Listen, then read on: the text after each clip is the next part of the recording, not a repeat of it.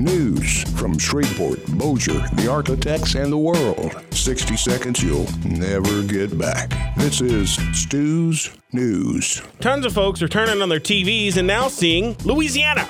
New shows are springing up all over the place. Cajun Pawn Stars, Bayou Billionaires, Ragin' Cajuns, and Caged. Alicia Long, who teaches a class in Louisiana history, says it's Louisiana's creative and resilient people. I've met some of you people, and I say it's the tax credits. Last week, the New York Times gave us an inside look at what it's like to work at Foxconn. That's a China-based factory that cranks out all the Apple products. The story's full of horrifying working conditions, like it being a 24-hour operation and employees working 6 days a week, sometimes in 12-hour shifts, and there are tons of underage workers. But I think that's a little unfair. The New York Times never did a story on Willy Wonka and his indentured slaves from Oompa Loompa Land, aka North Korea. And lastly, Research in Motion, BlackBerry, has handed out a largely independent report revealing that it shouldn't have had its CEOs as chairman of the board. So to summarize, it says that the rim jobs were too powerful and had to go. The shareholders wanted to split the best rim jobs between the chairman of the board and their CEO. Also, the report claims they were found to have been paying too much for their rim jobs.